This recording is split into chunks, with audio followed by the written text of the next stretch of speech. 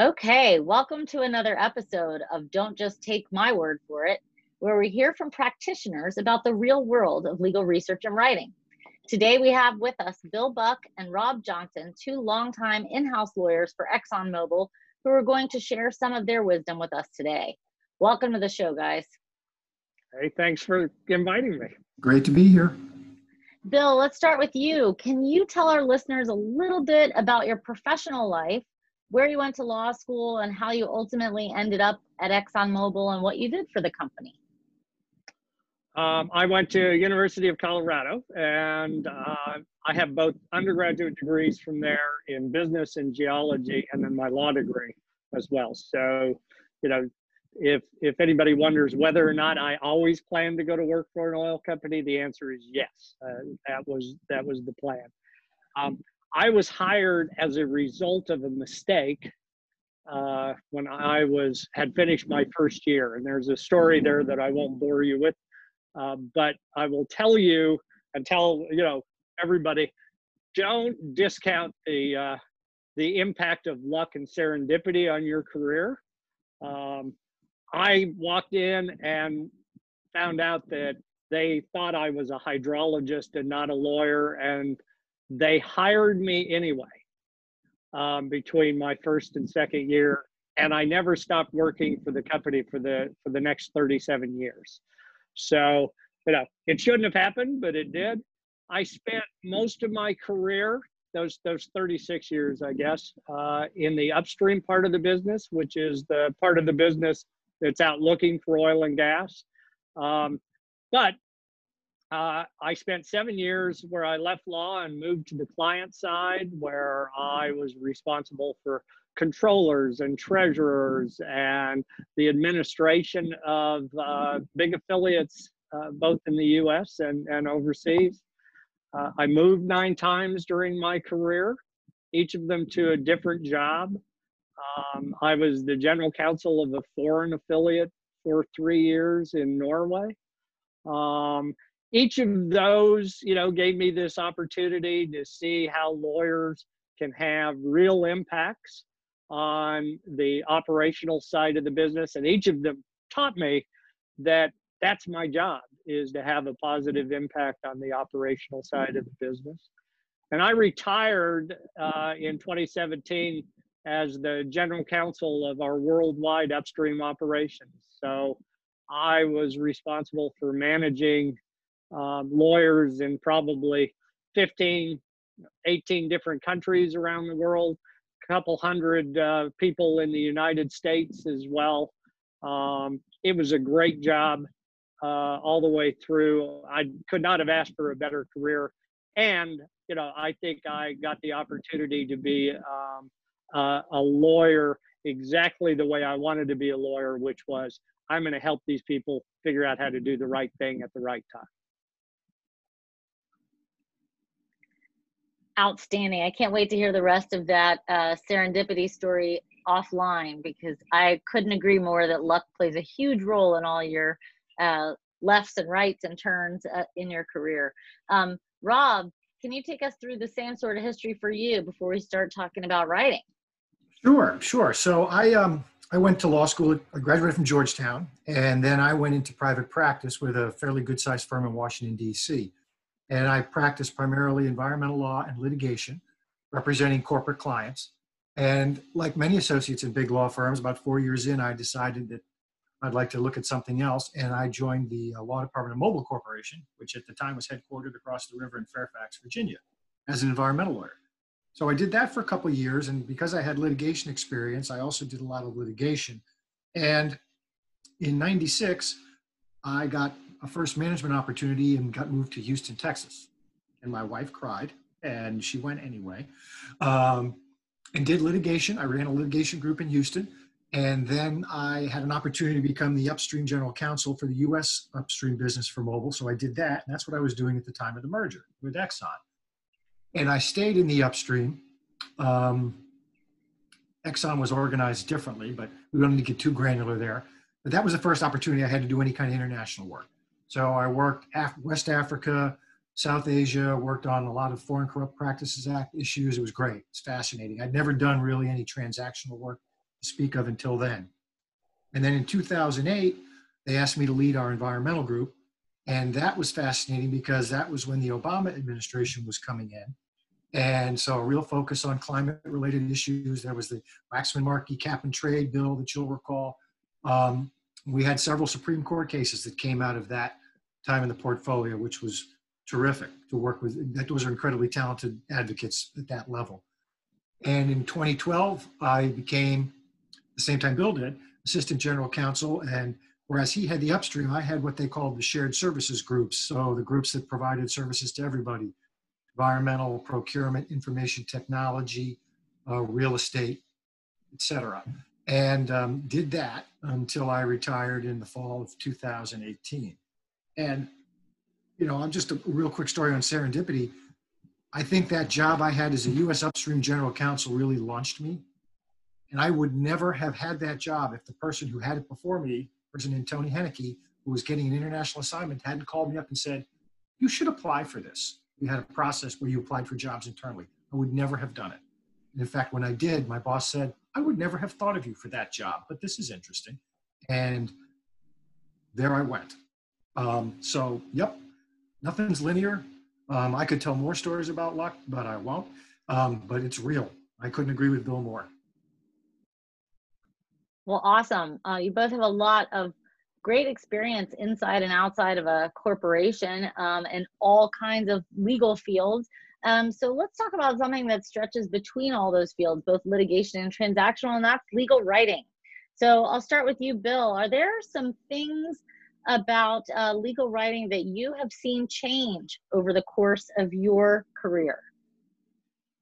You know, I think it's like most of the other things that have changed over the last almost 40 years is, you know, the introduction of electronics and direct communications has made a remarkable difference in how we approach legal writing. You know, recognizing that this just shows I'm old, I started at a time when you still got either a written request from your client or a letter that actually asked a question. And the response was expected to take some period of time before before they got it. And so, you know, that was the typical approach. The fax machine was still a relatively infrequent part of day-to-day business. And as a result of that, your writing style and the ability to kind of contemplate how you were going to structure your response to a particular question, you know, you had a little bit more time and a little bit more, you know, probably had more incentive to come up with that perfect, what you thought was a perfect memorandum. Today, and I know, you know, my last few years at the company, I was always proficient at typing. And that was probably one of my most significant skills as I retired was, you know, I could write I typed at 120 words a minute, and I could respond with a full-blown memorandum from my laptop. And that became the expectation, is that you were going to do that and you were going to do it very quickly. And so, you know, part of that change in technology and part of that change in kind of the physical way we express legal opinions has had a real impact on our legal writing styles, some of which I think is very positive. I think it has driven us to become more concise. I think it has pushed out a lot of the, quote, legalese that we felt like we needed to put in memoranda 30 years ago to make sure everybody knew we were lawyers. I think those are the positive sides of what we've seen over the last 30 years. I think the other side is, because that email comes in, it hits your desk, whether you're an inside or outside lawyer, they're asked a question. The inclination to answer that question instantly in the fewest possible words is one that is so difficult to resist, but there is so much value. And sit back, think about it. think about, is this even the right question that you're being asked? What other questions should have been asked? And don't accept that it is that single email, which might be, it used to be, it might have been a letter. Now it's 3 lines at best. And don't accept that you know the facts well enough to probably provide the legal answer. And I think that's a real challenge for younger lawyers. I think it's a challenge for older lawyers. We all want to be responsive. Unfortunately, we now have that ability to do it instantaneously, even if it's not the best product. And if you were going to respond, quickly, what are the things you would hold on to maintain that rigor of analysis or reasoning? Like, what are the things that at the end of the day in the 3-line email, you just cannot skip over? You have to make sure that you give context to the answer that you're giving. So to the extent that you have some facts or don't know some facts, you have to identify what you're dealing with. Recognize the difference between, importance and urgency. There are times you just have to push back and say, this isn't that urgent. Let's work through this problem a little further before I give you a specific answer. I do think you need to make sure that you touch bases with the appropriate people to give that answer. Sometimes that means going to your boss. Sometimes that means going to a colleague who knows more about this topic than you do.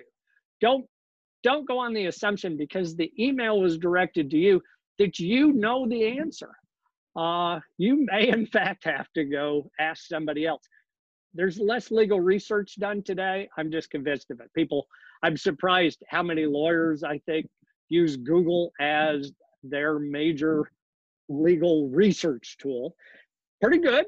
It's pretty good. But recognize that it may not be enough. Recognize when you don't know the answer before you answer the question. If you have to go look, go talk to somebody and let your client know, this is going to take me more than 2 minutes.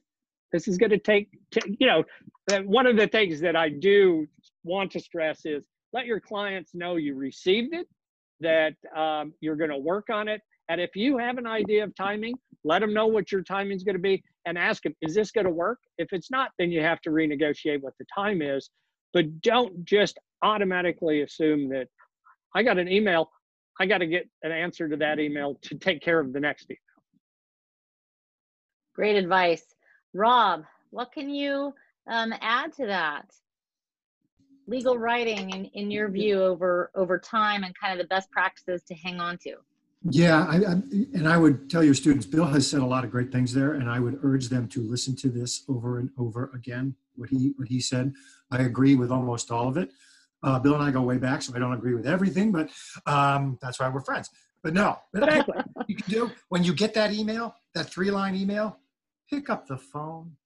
Don't, pick up the phone and call them. I know it's a phone. You don't want to pick up the phone. You want to send them a text or an email. It's safer.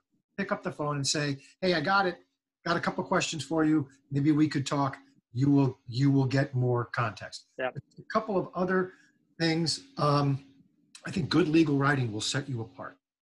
My view is overall the quality of legal writing has diminished more recently. There's a lot of reasons for that. But I think if you are concise, persuasive, yes, good grammar matters. Oh my goodness, typos, terrible. You will set yourself apart. I frankly think a great way to see examples of persuasive legal writing, because your students are going to be reading a lot of cases. They ought to take a little time and read a couple of cert petitions for certiorari, because the writers of cert petitions have to persuade at least 4 Supreme Court justices to hear the case. So they've got to get to the point, and they've got to frame the question in a way that is persuasive. It's a fabulous way to read some really strong legal writing. But, I think I'm not going to replow the ground that Bill has so, laid it out there so well, because I think he's spot on. Never give legal advice in a text. Never, ever, ever. That'd be the one thing I'd say. Yep, that's a pretty good one. What are your big holdups to that, Rob? I mean, text is the way to go. Are you worried about privilege, confidentiality, or just sloppiness, or what are we talking about? I'm not really worried about privilege per se, because if you're giving legal advice, however you're giving it, it's privileged. I am primarily worried about sloppiness and lack of rigor. We treat texts like a conversation. We used to do the same with and I just think it doesn't give you the opportunity to get into as much detail as you will need to do, because I've yet to see a legal issue where what the facts were didn't matter, and how you interpret the facts didn't matter, and how the law applied to the facts as you interpret them didn't matter. And you just can't do that in a text. Rob's So that brings me to a similar question. Is email the primary way that you communicate in your legal work? Yes. Yep. I can tell you in the last 5 years, even as general counsel, the number of times anything was raised to me other than by email, maybe 3 or 4, but I would be hard pressed to even say that everything, whether it was a question from the chairman of the board that was forwarded to me, or a question from a lawyer in Nigeria or a client in Nigeria, it came in through email, not in any other form. Yeah, And either email or telephone. If it was something somebody felt particularly sensitive about, they might call you and say, could you come over and talk to me about something? But otherwise, we used to have, when I was at private practice, you keep a copy of all your correspondence that you received and sent out. And I have these huge, what we call cron files, huge. I bet in the last 5 years of my legal career, I didn't fill one, just in terms of letters and written. Yeah. So that was my experience too. And with email being the primary form of communication, does that change any of your advice? Or if you're the sender of the email, do you expect newer lawyers to be pretty responsive? Like what are you looking for when email is the mode and it's no longer a memo, but it's not as quick as a text? Again, I think that's the challenge for new and for old lawyers, is just because it's an email, which makes it seem urgent, doesn't make it important. And that whole concept that just because they emailed you something, yes, you got it instantaneously, does not dictate that you have to respond instantaneously. You need to look at the facts and figure out, how quickly do I need to respond to this? And again, that's where Rob's advice is absolutely the spot on this. Talk to them. It's one thing if there's a ship out on the water and you're trying to figure out what to do because there are, foreign vessels surrounding it.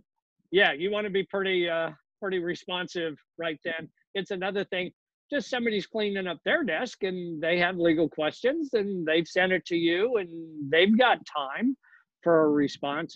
Make sure that you don't treat those equally. Yep, I think that's right. And I think, Rob, you're muted. hold on, there we go. Sorry. There we go. I think another thing that your students will come to appreciate over time is you may be dealing with a sophisticated client, or you may not be. The client doesn't appreciate, in many cases, what all is required for you to answer that email.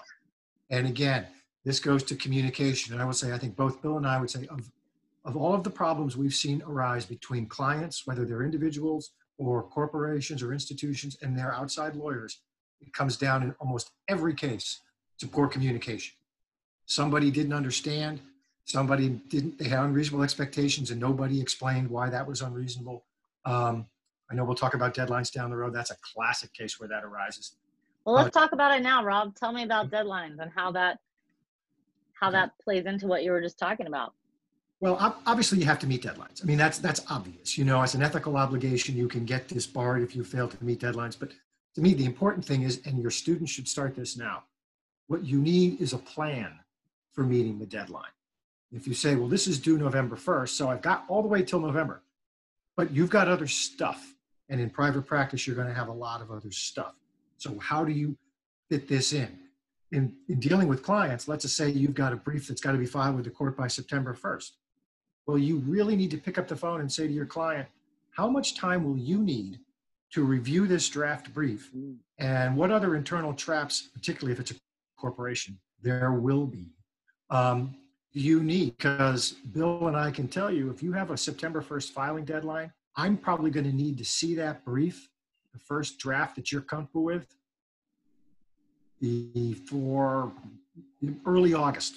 I mean, that's a long time. So September 1st isn't your deadline anymore. Now it's August 7th. And so you need to have that kind of a plan. And particularly now as you're embarking on your legal studies, you're going to have other classes and other demands. You're not going to put a quality product together in 3 days. Not going to happen. Trust me. Tried it. Failed. So those are some thoughts. No, I'm right there with you. I did not ever have any private practice experience, so I didn't have the opportunity that Rob did of learning about what court filings need to be made when I was the one responsible for making the court filing. I, on the other hand, was the guy on the other end, to where I was very unhappy when an outside lawyer would send me something and say, I need you to approve this because we need to file it tomorrow. And I have to say, look, I need to go to my clients and they need to understand what we're doing. And you can't give me 24 hours to turn this around. And so, those deadlines, whether you're inside or outside, are ones that, have real world impacts, and you need to be planning, just as Rob says, to meet them. Yeah, Bill touched on something that'll be important, particularly as your students, after they graduate and go into the practice of law. We tend to lose confidence in a lawyer who is always scrambling to meet deadlines, no matter how good his or her legal work may in fact be. There's a lot of really good lawyers out there. I don't have time for drama. I don't have time to deal with this stuff. This is not the only matter your in-house clients will have on their plate. And you got to help them.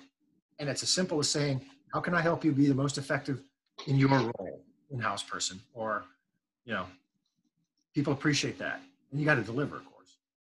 So I think one of the things that first-year law students don't always appreciate right off the bat is that when you are an outside lawyer dealing with a lawyer inside a company, that lawyer does in fact have their own clients inside the company, like you were talking about. And to an outside lawyer, you guys are the client, but you then have another layer. And so just in general, interacting with clients, whether you were the recipient or you were kind of the lawyer in that situation, what are your top 3 things you think are the most important for good client interaction, effective client interaction? And I think you've touched on it some already, right? Good communication and things like that. But if anything else comes to mind. Well, one, I start with just recognize that circumstance. If you recognize that circumstance, it will make a big difference for everybody, because then nobody's surprised of, I can't do that, or I've got to go talk to them, or something else. But for an outside lawyer, one of the things that I think Exxon could pride itself on was Exxon was not a big believer in having outside lawyers advise their clients in-house, because we really thought that was ultimately the responsibility of in-house lawyers, was to make the final legal recommendations to the businessman. And so there can be tension in that circumstance where outside lawyers say, I don't want to talk to the in-house lawyer anymore. I want to talk directly to the client. I don't need you to be part of this process. And the reality is the inside lawyer often brings a perspective and a context that the outside lawyer does not truly understand. And so, whether you're the outside lawyer or the in-house lawyer, you got to find a way to balance those interests and to work together, because you're both working for the same ultimate client, and both of you have the opportunity to piss that client off. But it's the in-house lawyer that is going to take the brunt of that, and he's the one that is going to have to manage that relationship at the end of the day. Yeah, I think that's right. I can recall maybe one or two occasions where I had an outside lawyer come in and talk to a client, and that was where the client refused to believe the advice that they were being given. And a couple of other points, and some of this might sound obvious, but remember, this relationship is a professional one. You may become friends with your client. That's nice, but this is a professional relationship. You may have a client who comes across as very easygoing, very informal. I'm not suggesting be stiff or off-putting, but remember, this is business. And they will remember that, particularly if things start to go a little south. Another thing that's important, particularly if you're on the phone or in a meeting with a client with another colleague, say from your firm, never disagree with have a disagreement in front of a client. There may be legitimately 2 or 3 different approaches to a situation. All right, lay that out. But if you think the answer is A and your colleague thinks the answer is B, you need to figure that out before you go see the client. Clients do not want to see the sausage get made in front of them, because all they're thinking about is, I'm paying for these people to not give me an answer. They don't like it. Another thing with client, someday again, I hope there will be social settings. You will have opportunities to socialize with clients, and remember, that's business too. Don't have too much to drink. Don't be too funny. Don't be too loud. And, because people do all of those things, and that's a business meeting. If you're playing golf with a client, that's a business meeting. So I'd say those are some things that I would suggest you always want to keep in mind. I agree.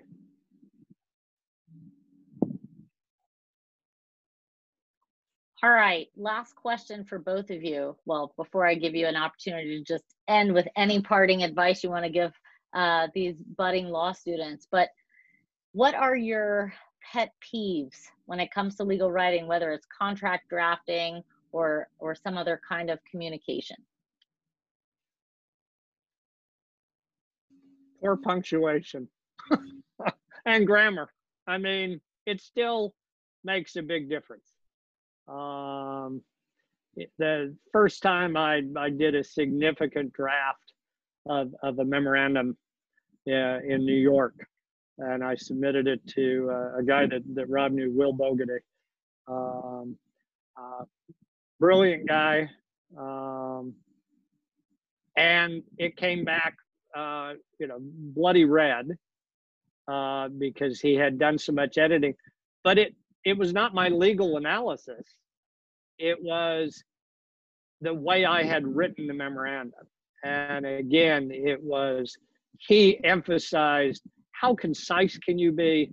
How precise can you be? And he emphasized again, this makes a difference. Use proper English.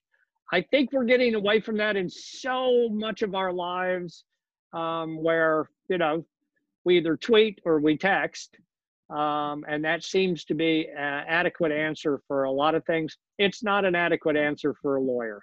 Figure out how to write a proper sentence. Read it out loud to yourself. If you're writing the chairman of the board and you've skipped a word in the middle of the sentence, you should be very embarrassed. There's no reason why your work isn't as good as it can be. If you're out in the middle of the forest and you're having to write something, it's one thing. If you're at your desk, write a decent paragraph, and people will remember that. Yeah, I think that's exactly right. I mean, grammar is important, and it's more than just spell check. Read it again, and get somebody else to read it. I remember a brief in the first sentence of the final draft. It said, intended to say, this brief is hereby submitted as a friend of the court. Instead, it said, this brief is hereby submitted as a fiend of the court, because they and fiend is actually a word First sentence. So, and again, you're starting law school, you want to do well, you think you're competing with everybody else. You're really not. Don't do that. Do your best and help your classmates and then your work colleagues do their best. Life is a team game. Have somebody read your draft. Read their draft. I am friends today with my law school study group, every one of them, except one who's unfortunately passed away. We get together every year. I succeeded in law school because of those 6 people. This is not something you should be doing on your own. You won't do your best if you don't get help. And that's true both in school and in the practice of law. You'll be better in every aspect of your game. That is some great Absolutely. advice.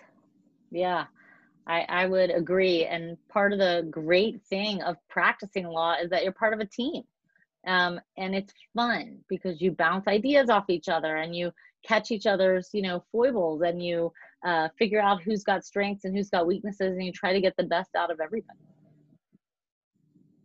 Bill and I spent a lot of time in one another's offices during the year saying, what do you think about this? Here's how I see it. Am I looking at this the right way? And we not just the 2 of us, but with a lot of people. You park your ego at the door, you'll get a better answer. Yeah. Never believe you can do this on your own. The reality is life is too complex. The law is too complex. And it's no fun. Yeah, I know we all 3 know solo practitioners who office with other solo practitioners just so they can do that. Exactly. Right? Because it's just really almost impossible all by yourself. And it's a good reminder not to start law school like that, even though sometimes we make them do it on their own for grades, but it's not always reflective of the practice. And it's good to remember that. I mean, you can't lean over to your neighbor and say, I'm struggling with this test question. What do you think? I mean, I'm not suggesting that. Right. But there's no excuse for you to submit a moot court brief without a couple of other people's eyes having been on it. Yeah. Good example. Well, any other thoughts you want to impart on our law students? I'm so appreciative of your time. I loved legal writing. I taught legal writing when I was a 3rd year. I taught first years, and the days have certainly changed from people typing them out, and but the overall point here is to provide as good a legal answer as you can in a manner that your client can effectively implement your advice. And that hasn't changed. And so, make that your goal. Mm-hmm. Yeah, I think that's exactly right. Just remember, whether you're writing in a litigation context or a transactional context or just general advice, there is a goal you are trying to achieve. There's a problem you're trying to solve, and keep focused on that. And that's a wrap. That's a wrap. Hey, great. Thank you. Thanks for listening to Don't Just Take My Word for It, where we hear from practitioners about the real world of legal research and writing. Until next time.